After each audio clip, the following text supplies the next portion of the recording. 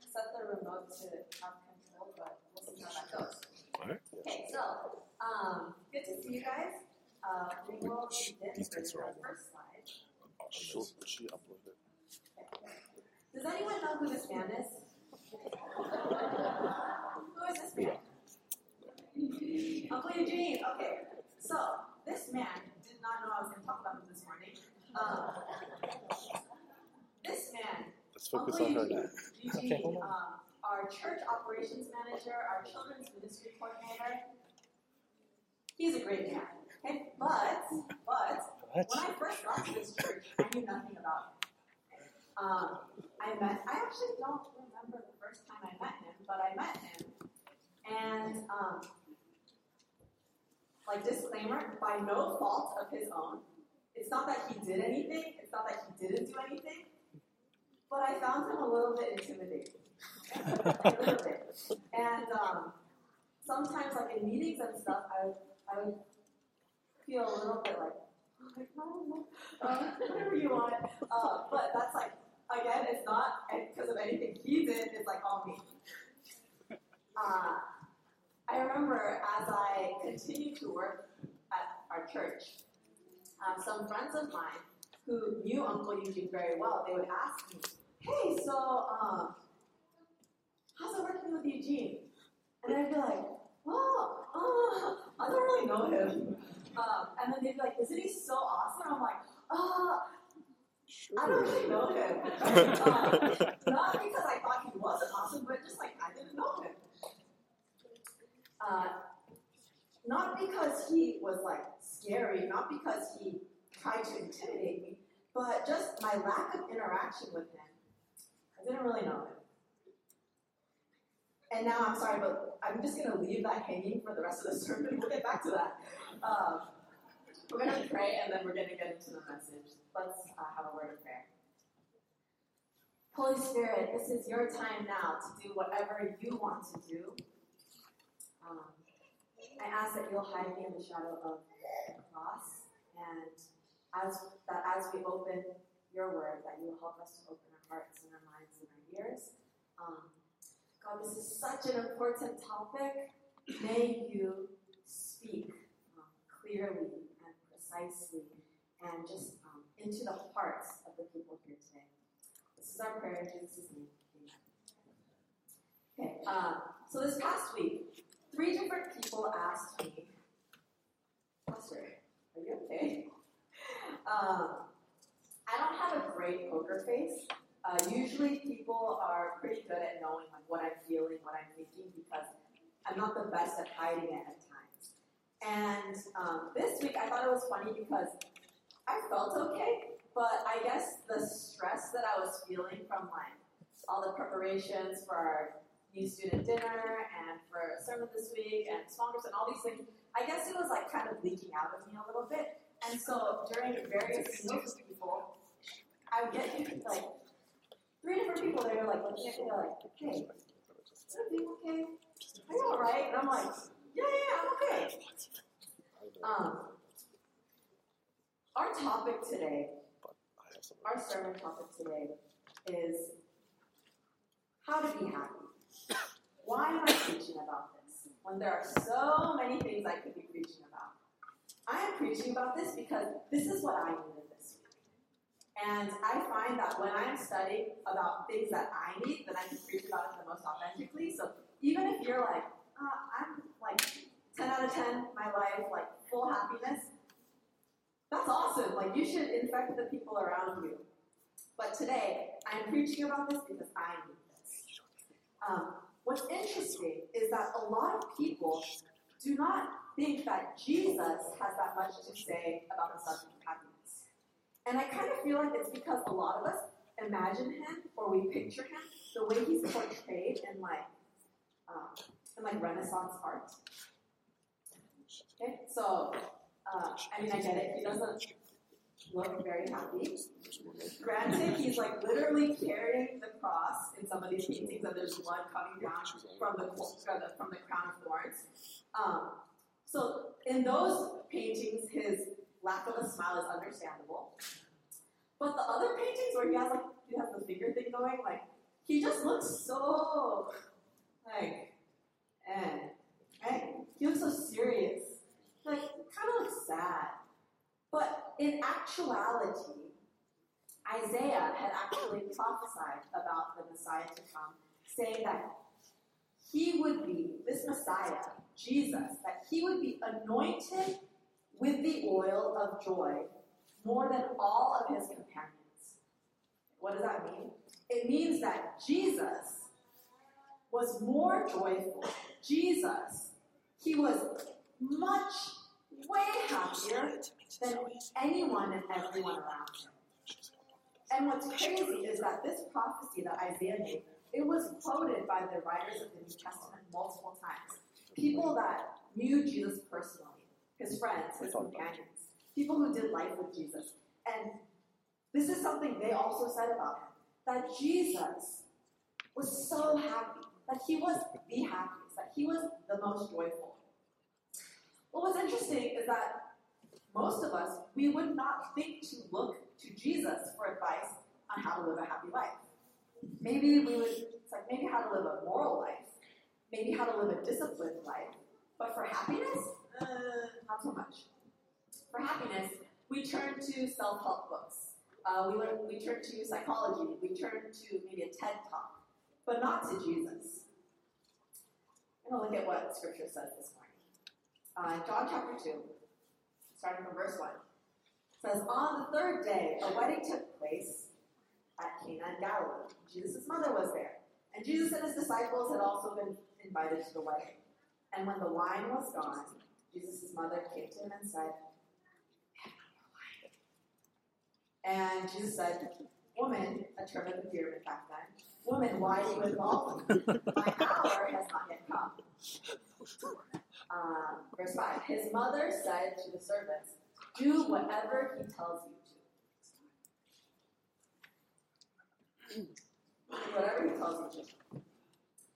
Nearby stood 6 stone water jars, the kind used by the Jews for ceremonial washing, each holding from 20 to 30 gallons. Jesus said to the servants, "Fill the jars with water," so they filled them to the brim. Then he told them, "Now draw some out and take it to the master of the banquet." They did so, and the master of the banquet tasted the water that had been turned into wine. He didn't realize where it had come from. The servants knew. Then the master of the banquet, he called the bridegroom aside, and he said, "Everyone brings out the choice wine first, and then the cheaper wine after the guests have had too much to drink. But you have saved the best until now." And the last verse says, what Jesus did here in Cana of Galilee was the first of the signs through which he revealed his glory, and his disciples believed in it. This last verse. A sign is a pointer to reality. And this passage says that it was this story, what happened here in Cana. This was the first of the signs through which Jesus revealed his glory. And by glory, we're not talking about like how famous or how recognized God is or how much credit he deserves. We're not talking about like that phrase where people say like, "Oh, all glory to God." What Scripture tells us about glory is that it is God's presence, God's character. So think about the glory of God that was revealed to the Israelites when they were wandering in the desert. Right? It manifested as a cloud that covered them during the day when the sun was beating down on them, and as a pillar of fire that covered them during the nights when it was freezing cold. That cloud and that pillar of fire, they were his presence. And when the cloud was there, they knew God was there. And when the pillar was there, they knew God was there. So it was his character, his personality, what God is like.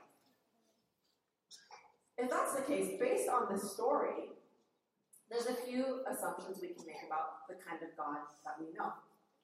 First of all, our God is the kind of God who, he gets invited to parties. Okay? Our God is the kind of God that he goes to that party and he stays, not just for a little bit and then does like a quiet exit and leaves, but he stays for a really long time. He stays until they run out of alcohol. And our God, when they run out of alcohol, when they run out of wine, what does he do? He makes more. Okay? And he doesn't just make the cheap stuff, he makes the good stuff. Okay? That's what God is like. So, a surprise to us that joy is one of the central teachings of Jesus when we continue to study the Gospel of John. For example, John chapter 15, verse 11. It says, I have told you this so that my joy, Jesus is like, I have so much of it, so much joy. I have told you this so that my joy may be in you, and that your joy may be complete. And that last word, complete, it can be translated to full to the brim, right? I've told you this so that my joy may be in you, and that your joy may be filled to the brim. And in John chapter 16, verse 24, until now you have not asked for anything in my name. Ask and you will receive, and your joy will be complete. Your joy will be full to the brim. John chapter 17, verse 13. I say these things while I am still in the world, so that my disciples may have the full measure of my joy within them. From Jesus, we see that God's plan for your life, for my life, is to grow and mature you into the kind of person who is as joyful as he is. And that's why Jesus' prayer for all of his disciples, which is actually, it wasn't simply a prayer, it was a vision for your future, for my future, for your life. The vision was that they may have the full measure of joy, my joy, within them. And that's what the word joyful means, right? Full of joy. Do you guys ever feel that way? Like, when's the last time you felt that way? When you felt full of joy, right? Even if it's not on a regular basis, even if it's like, you're like, oh, I haven't felt that in a couple months, or I feel full of joy once a year. When's the last time you felt so full of joy that there's no more room, you're full to the brim of joy, there's no more room for joy, you're maxed out, filled to the brim, and it has to leak out of you, right? Whether it's in a smile, or in a chuckle, or a little dance. Who here likes to dance? Okay, some of you guys. Okay, I hate dancing.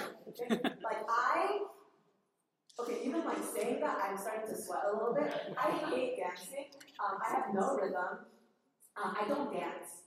But I fully support all of you dancers and your appreciation and love of dancing.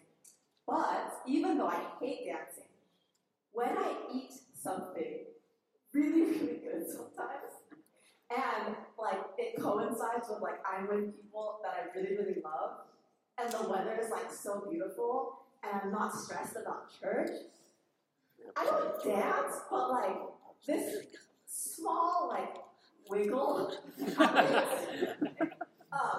it's I really will not do it in front of you guys, but if you feed me something good and maybe you'll see it. I can't help myself, right? The joy needs to get out in some way. And it comes out for me in this very mild wiggle. But the thing is, Jesus' plan for your life and for my life is to grow and mature you into the kind of person for whom that experience, where you are overflowing with joy, where that is your new normal. Joy is not an emotion. Okay? Joy is an overall condition of your heart. And in Scripture, your heart is a trio of your thinking, your feeling, and your desires. And so your heart is what you think about, what you feel, what you want. And Jesus' plan isn't just to get you to go to church a lot and read your Bible every morning, and then to just dump joy on you just in those moments. Not that he can't do that, not that he won't do that, not that he doesn't do that, but he is more sophisticated than that. He's more intricate than that. He just does so much more than just dumping joy on people. His main joy plan for you, those moments when you get a shower of joy, those are great. They're amazing. And you should appreciate and enjoy them. But he has more planned for you.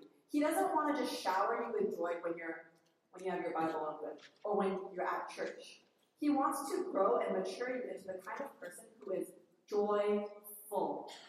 full of joy, the overall condition of your heart, the fabric of your character, your personality, who you are.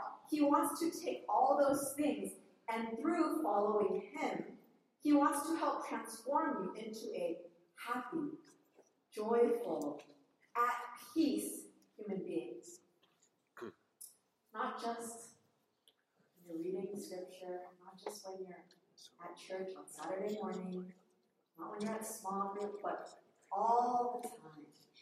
When you're in the middle of a test cycle, when you're stuck in traffic, but it's the middle of the afternoon and you don't understand why. When you're dealing with all the construction that seems to be constantly going on the streets of Loma Linda. When you're dealing with difficult people, when you're in a difficult conversation, that even in those times, in those trying times, that you can be someone who is joyful, not because of a certain external circumstance, but because you have become someone who is joyful by nature. And because this is what Jesus wants for you, what he wants for me, cultivating and developing a heart, an overall inner condition of who you are inside, it's really at the center of you following Jesus. Okay, this sounds great, Pastor. Okay, how do we do this? The short answer is what Richard Foster, a theologian, author, and what other Christian theologians, they call the spiritual discipline of celebration. Okay? And though that specific phrase or that wording isn't used in the New Testament, there is a command that goes all throughout the New Testament that starts with Jesus and then is repeated by all the New Testament authors, specifically, in particular, Paul. And that command is to rejoice.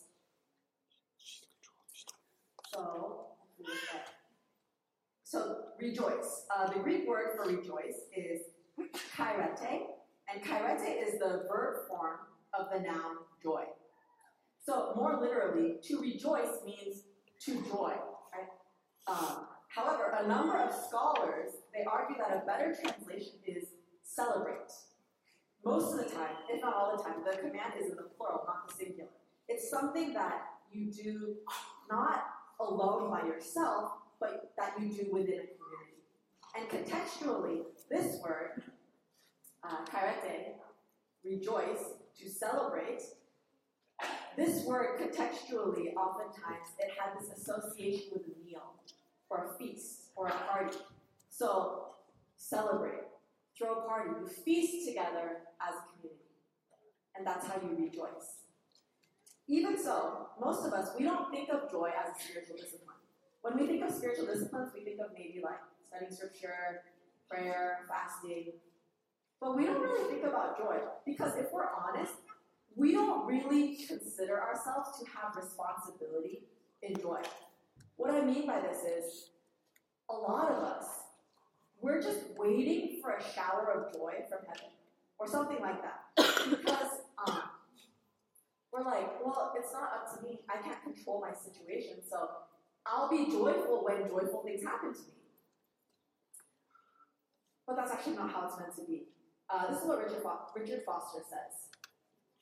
He says, the decision to set the mind on the higher things of life is an act of the will. That is why celebration is a discipline. It is not something that falls on our head. It is the result of a consciously chosen way of thinking and living. A consciously chosen way. And the beauty of this way is that it's not a difficult concept. It's not rocket science. It's very simple. There's 2 steps. Thinking and living. Or another way to put it, first, for us to set our minds on joy. As you guys know, and as you have probably experienced in your life, you cannot will joy in your life. Right? Joy is more than an emotion. You can't will an emotion. There's no on and off switch. There's no, you can't turn off sadness and then turn on happiness. You can't turn off stress and then turn on the switch to being relaxed and chill. We don't have control over our emotions. And because of that, many of us, we live at the mercy of our emotions. Many of us, we live a kind of victim life to our emotions, but we do have control over our mind and our thoughts and our thought habits, what we give attention to, what we give the space in our mind to. And as a general rule, your feelings follow your thinking. Okay, so yesterday, I went to a climate strike. So for those of you guys who need to read more news, yesterday, all around the world, over 4 million people participated in the climate strike. It was led by young people, primarily an activist who is 16 years old from Sweden, named Greta. And her call is for all the youth of the world to hey, this is our planet, and we have to live with the results of what all these old people have done. So we need to do something. We need to demand change. And so yesterday I went out to one of these marches, and it was very inspiring. But I'm just going to show you a very easy example of how your feelings follow your thinking. So I don't know if you guys have heard of the term eco-anxiety, but recently there's been a lot of articles coming out saying that a lot of therapists are needing to speak to children about eco-anxiety because kids are getting really stressed out about the planet. Okay? Eco-anxiety refers to a growing sense of fear over climate change and impending environmental disasters. And so if you start just thinking about this and you go down this rabbit hole of oh my goodness, the world, the polar ice caps are melting, and whoa, okay, there's so much waste, and very few people in Loma Linda are composting, and wow, okay, just sometimes I go down that rabbit hole and it really stresses me out. Then it takes your feelings to that place where you're we're doomed. Okay, yesterday I went to the climate strike. Okay, I took this creepily, I took this photo of these girls, and then I talked to them afterwards, so it was less creepy. These 3 girls sitting here, they were so quiet and well behaved, but when we stood up and we started marching, they were leading out chants. And I was very fascinated because their voices were so baby, they sounded so young, but they were leading out these chants, and they were calling for change, and they were saying that we're the future, and so I asked one of the girls, I was hey, sorry, can I ask how old are you? And then she was so timid, she goes, I'm 12, and I was oh my goodness, you're 12, and then I was what about you? She's I'm 12. I'm wow, and then third girl, I'm 12. And as I talked to these girls, and as I saw these girls, and I was honestly, it felt there were thousands of people in downtown LA yesterday, and the average age of the people at this march, it was 14 years old. These were kids they had skipped school to come and protest and raise awareness. And I was as I saw this, the rabbit hole that I sometimes go down of oh no, what's going to happen to our earth? And God told us to take care of it, and we're not taking care of it. That changed too. You know what? If this many young people care, maybe something will change. The more time you spend thinking about how bad things are, in terms of whether it's climate change or the current affairs in our country, the frequency in which we're experiencing mass shootings, or if you just think about terrible things that are happening in North Korea or Sudan, and if you let your mind just continue to go down that, what happens? You start to feel anxious. You start to feel stressed. And in the same way, if you think about God, and if you think about His goodness, and if you think about the promises that He has not just offered to us, but He is giving, He's take hold of these promises. If we think about this being who is the source of pure love and joy and peace, and then you think about what is good and pure and true, what do you start to feel? Probably somewhat of a relief from the anxiety that you had formerly felt. Ideally, those thoughts of Jesus might stir in you feelings of joy, because your feelings follow your thinking. So you cannot will joy, but you can will thought habits that are curated in such a way that joy is the inevitable byproduct. And we see this in Paul's letter to the Philippians. This is what Paul writes. Near the end of his letter, he writes this very, very well-known line. Philippians chapter 4, verse 4, he says, "Rejoice in the Lord always," or celebrate in the Lord always. I will say it again, because you need to hear it again. Rejoice. Celebrate. So there's this command to cultivate this in the overall condition of your heart. But next, Paul has a few exercises. He's like, this is how you can practice this. This is how, if you do these things, then you and I can grow and mature into becoming joyful people. Verse 6 says, "Do not be anxious about anything, but in every situation, by prayer and petition, with thanksgiving, present your requests to God. And the peace of God, which transcends all understanding, will guard your hearts and your minds in Christ Jesus." Verse 8, "Finally, brothers and sisters, whatever is true, whatever is noble, whatever is right, pure, lovely, whatever is admirable, if anything is excellent or praiseworthy, think about such things. Whatever you have learned or received or heard from me or seen in me, put it into practice, and the God of peace will be with you." Now, there are 3-ish steps here in the last few verses that we read for how you and I can practice setting our mind on joy. Number 1, to surrender the illusion of control to God. Like verse 6 says, don't be worried, don't be stressed out about things, whether it's small or big, but in every situation, by prayer and petition, present your requests to God. Give it all over to Him. Trust it all to Him. If you want to become a joyful person, you have to come to a place where you release and you let go of the illusion of control, and you release outcomes to God, and whatever happens, happens. And I'm not saying you're just passively sitting there and believing that, oh, nothing bad's going to happen. That's not what I'm saying. It's deeper than that. What we're saying is, no matter what happens, whether it's how I want it to go or not, either way, I'm okay because I have life with God. And that doesn't mean you don't grieve or mourn or process. It doesn't mean that you don't do all the things within your ability to do. But it means that you detach. You detach to where your happiness and your emotional, spiritual life in general is no longer based on your circumstances. And it doesn't mean that you don't care about what happens or what doesn't happen. It just means that you have life with God, and life with Him is the way that He says to have life. So you release things to Him in prayer.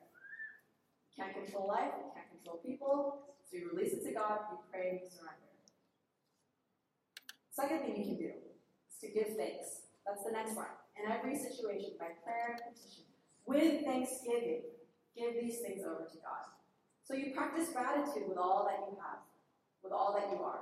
You thank God for the very, very best, most life-changing news in your life, all the way to, oh, potluck is a little bit different today. Right? Like, there's a variety in potluck. Like, from the big to the very small, you thank God for those things.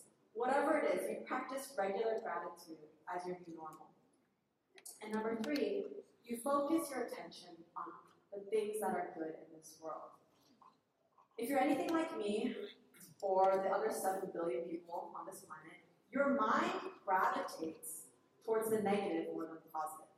Right? You find yourself more focused on what's wrong in your life than the things that are right in your life. 10 things happen to you throughout the day. 9 things are amazing and great, and 1 of them is bad. What do? You think about the bad thing. 10 things are said to you. 9 are kind and affirming and blessing. And then 1 of them is a little bit rude, a little snarky, a little unkind. And what do you fixate on? What do you think about before you go to sleep? That 1 snarky comment. There's just something about us where we tend to focus on the bad. And that's why we so often fill our minds with the exact opposite of what Paul talks about. Whatever is true, noble, right, pure, lovely. N.T. Wright, on his commentary on Philippians chapter 4, he wrote this.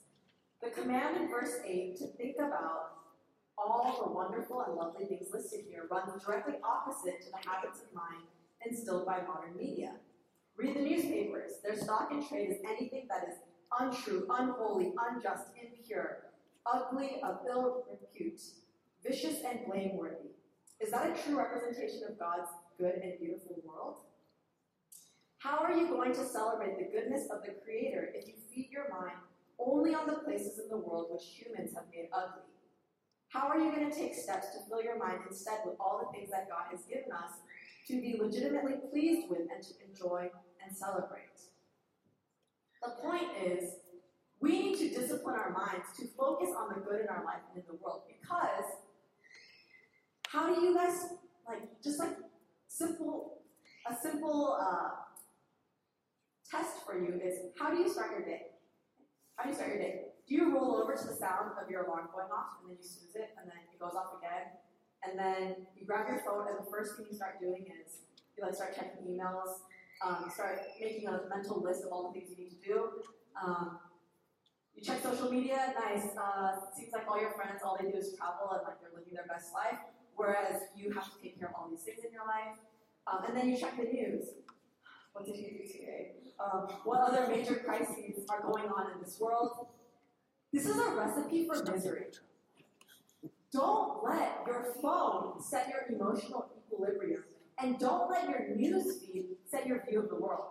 Your news feed is curated to focus on what is bad and wrong with the world, with very little focus on what is good and beautiful, because that's not where the money is.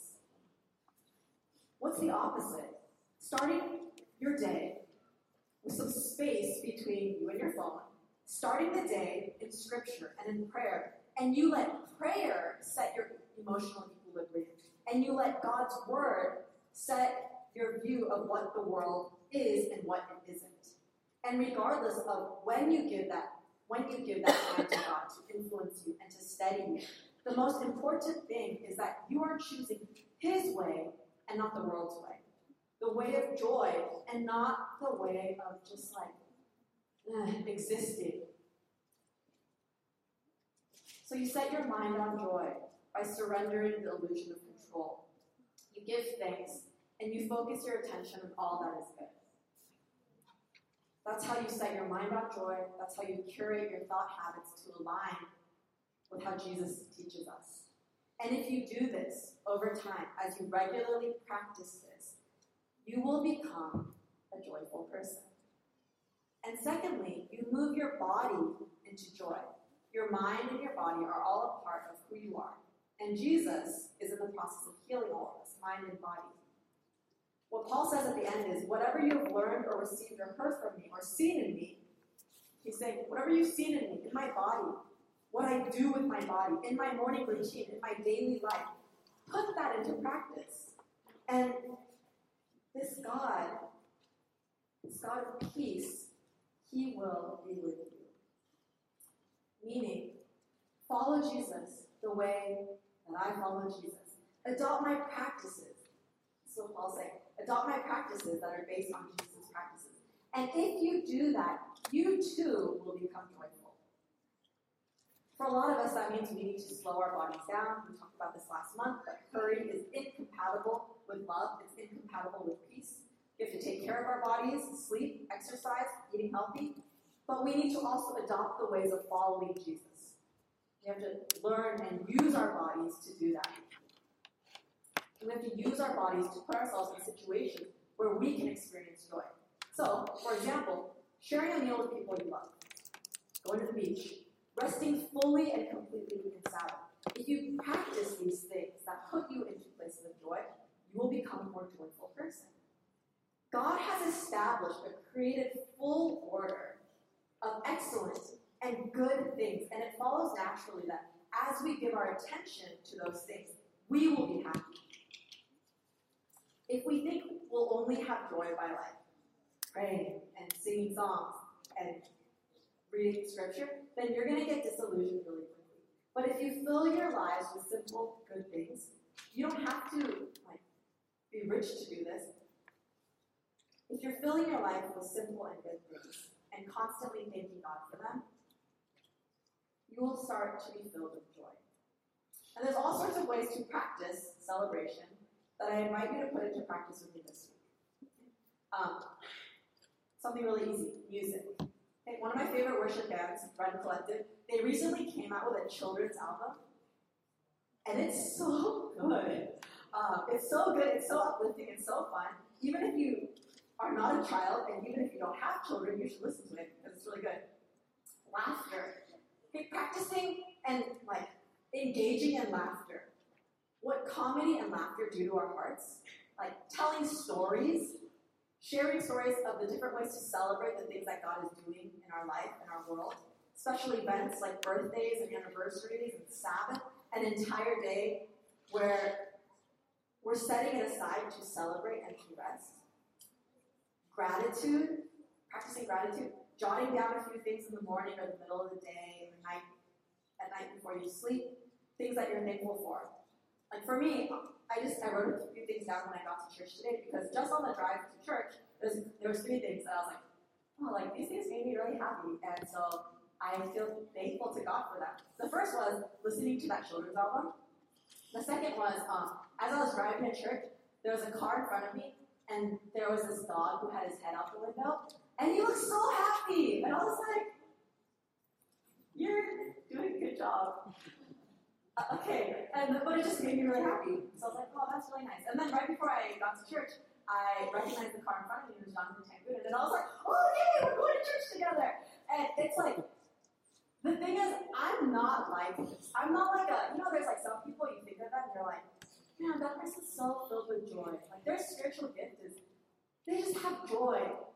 That is not my spiritual gift. Like, that is not really a fruit of the Spirit that I often bear. But studying this week, I was like, when you start practicing it, you start becoming happy about and thankful for things that normally you're like, it's just a dog. Yeah, his tongue is really long and cute and pink, but whatever, it's just a dog. Okay, yeah, Jonathan's driving me in front. But when you're practicing, it actually brings you joy. Hanging out with joyful people. If you struggle with joy, if it doesn't come naturally with you, like me, go hang out with some joyful people. I'm sure some people come into mind. Spend time with them. And to wrap it up, I cannot think of a better way for us to practice the spiritual discipline of celebration than by breaking bread and eating and drinking with a faith family. That was literally Jesus' go-to practice. We don't really read about him singing or dancing, but we read so much about him sitting around the table, eating, breaking bread, even cooking for those he loved. And I just find the timing of all of this to be so interesting, because I did not plan this. I did not plan this, okay? But today is our welcome home dinner for all of our new students. So, if you want to practice joy, come to dinner tonight. Okay? You're like, oh, I did RSVP. That's okay. Come to dinner tonight and let us practice celebration together. Okay, we're going to go back to ABT. Can you help me with this? Can we go back to the picture of Eugene? Sorry, I left you hanging all sermon long, Eugene. Okay, so Uncle Eugene.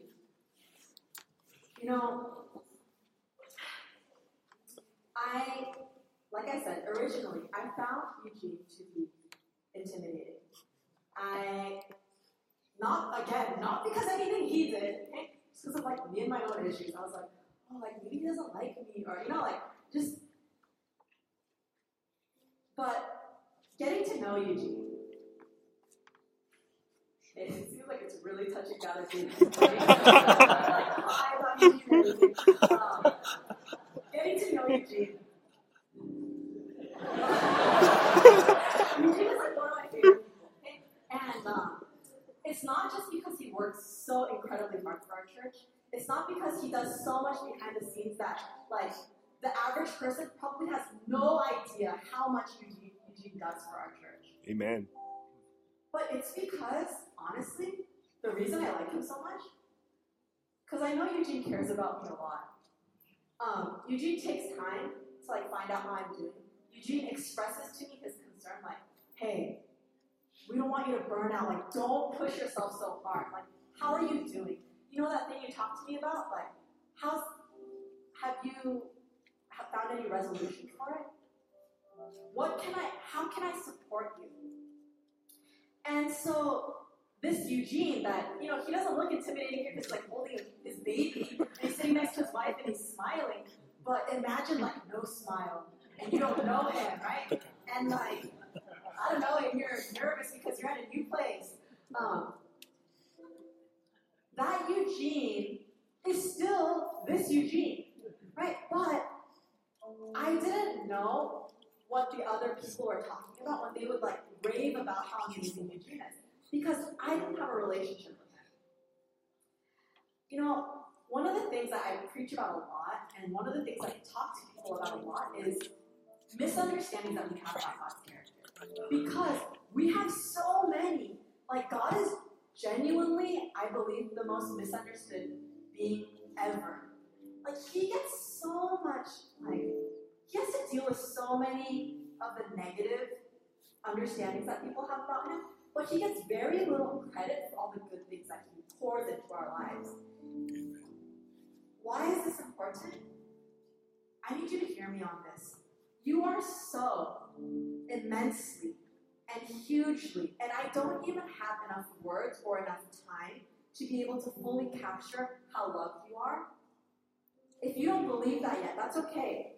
As you practice following Jesus, your faith in his love for you, it's going to grow. It's going to change.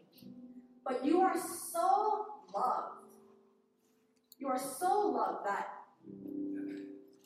your happiness, it is of immense importance to God. Not because he's like some, he's like, I just want everyone to be happy.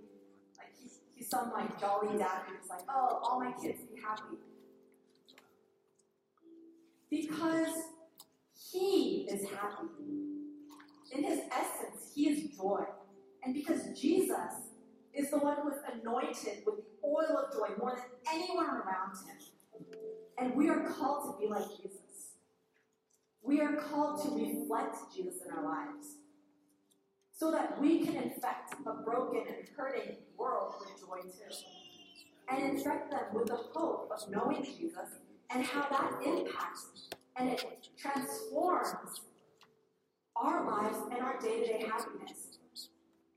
I don't know if anyone's ever told you this, so I'm going to tell you this right now. God wants you to be happy. God wants you to be happy. It is of the greatest importance to him. One of my favorite quotes of all the Christian authors out there, John Piper, he writes this. He says, God is most glorified when I am most satisfied in him. Isn't that beautiful? God is most glorified when I am most satisfied in him. So if you are going around living your life, you're like, yeah, I'm a Christian, like I follow Jesus. But every day, literally preaching to myself right now, but every day people are like, are you okay? Like, you spend most of your time like serving God, but are you okay? You say you're a Christian, but you seem stressed out a lot. Like, are you okay? Something is not right there. God is most glorified. God's character is most clearly seen when I am most satisfied in him. So church, together, let us practice celebration. Come to dinner tonight. Let's pray. Gracious Father, gracious, joyful, happy Father. Man, we just get so easily swayed on priorities. We think that we know, but how can we really know unless we are actively, every day following you, and you are speaking into our lives? Our happiness is so important to you because you are happy and you desire for us to reflect your character. So God, as a church, may we practice the discipline of celebration. Help us to be happy. Help us to be like your son, Jesus. We pray these things in his name.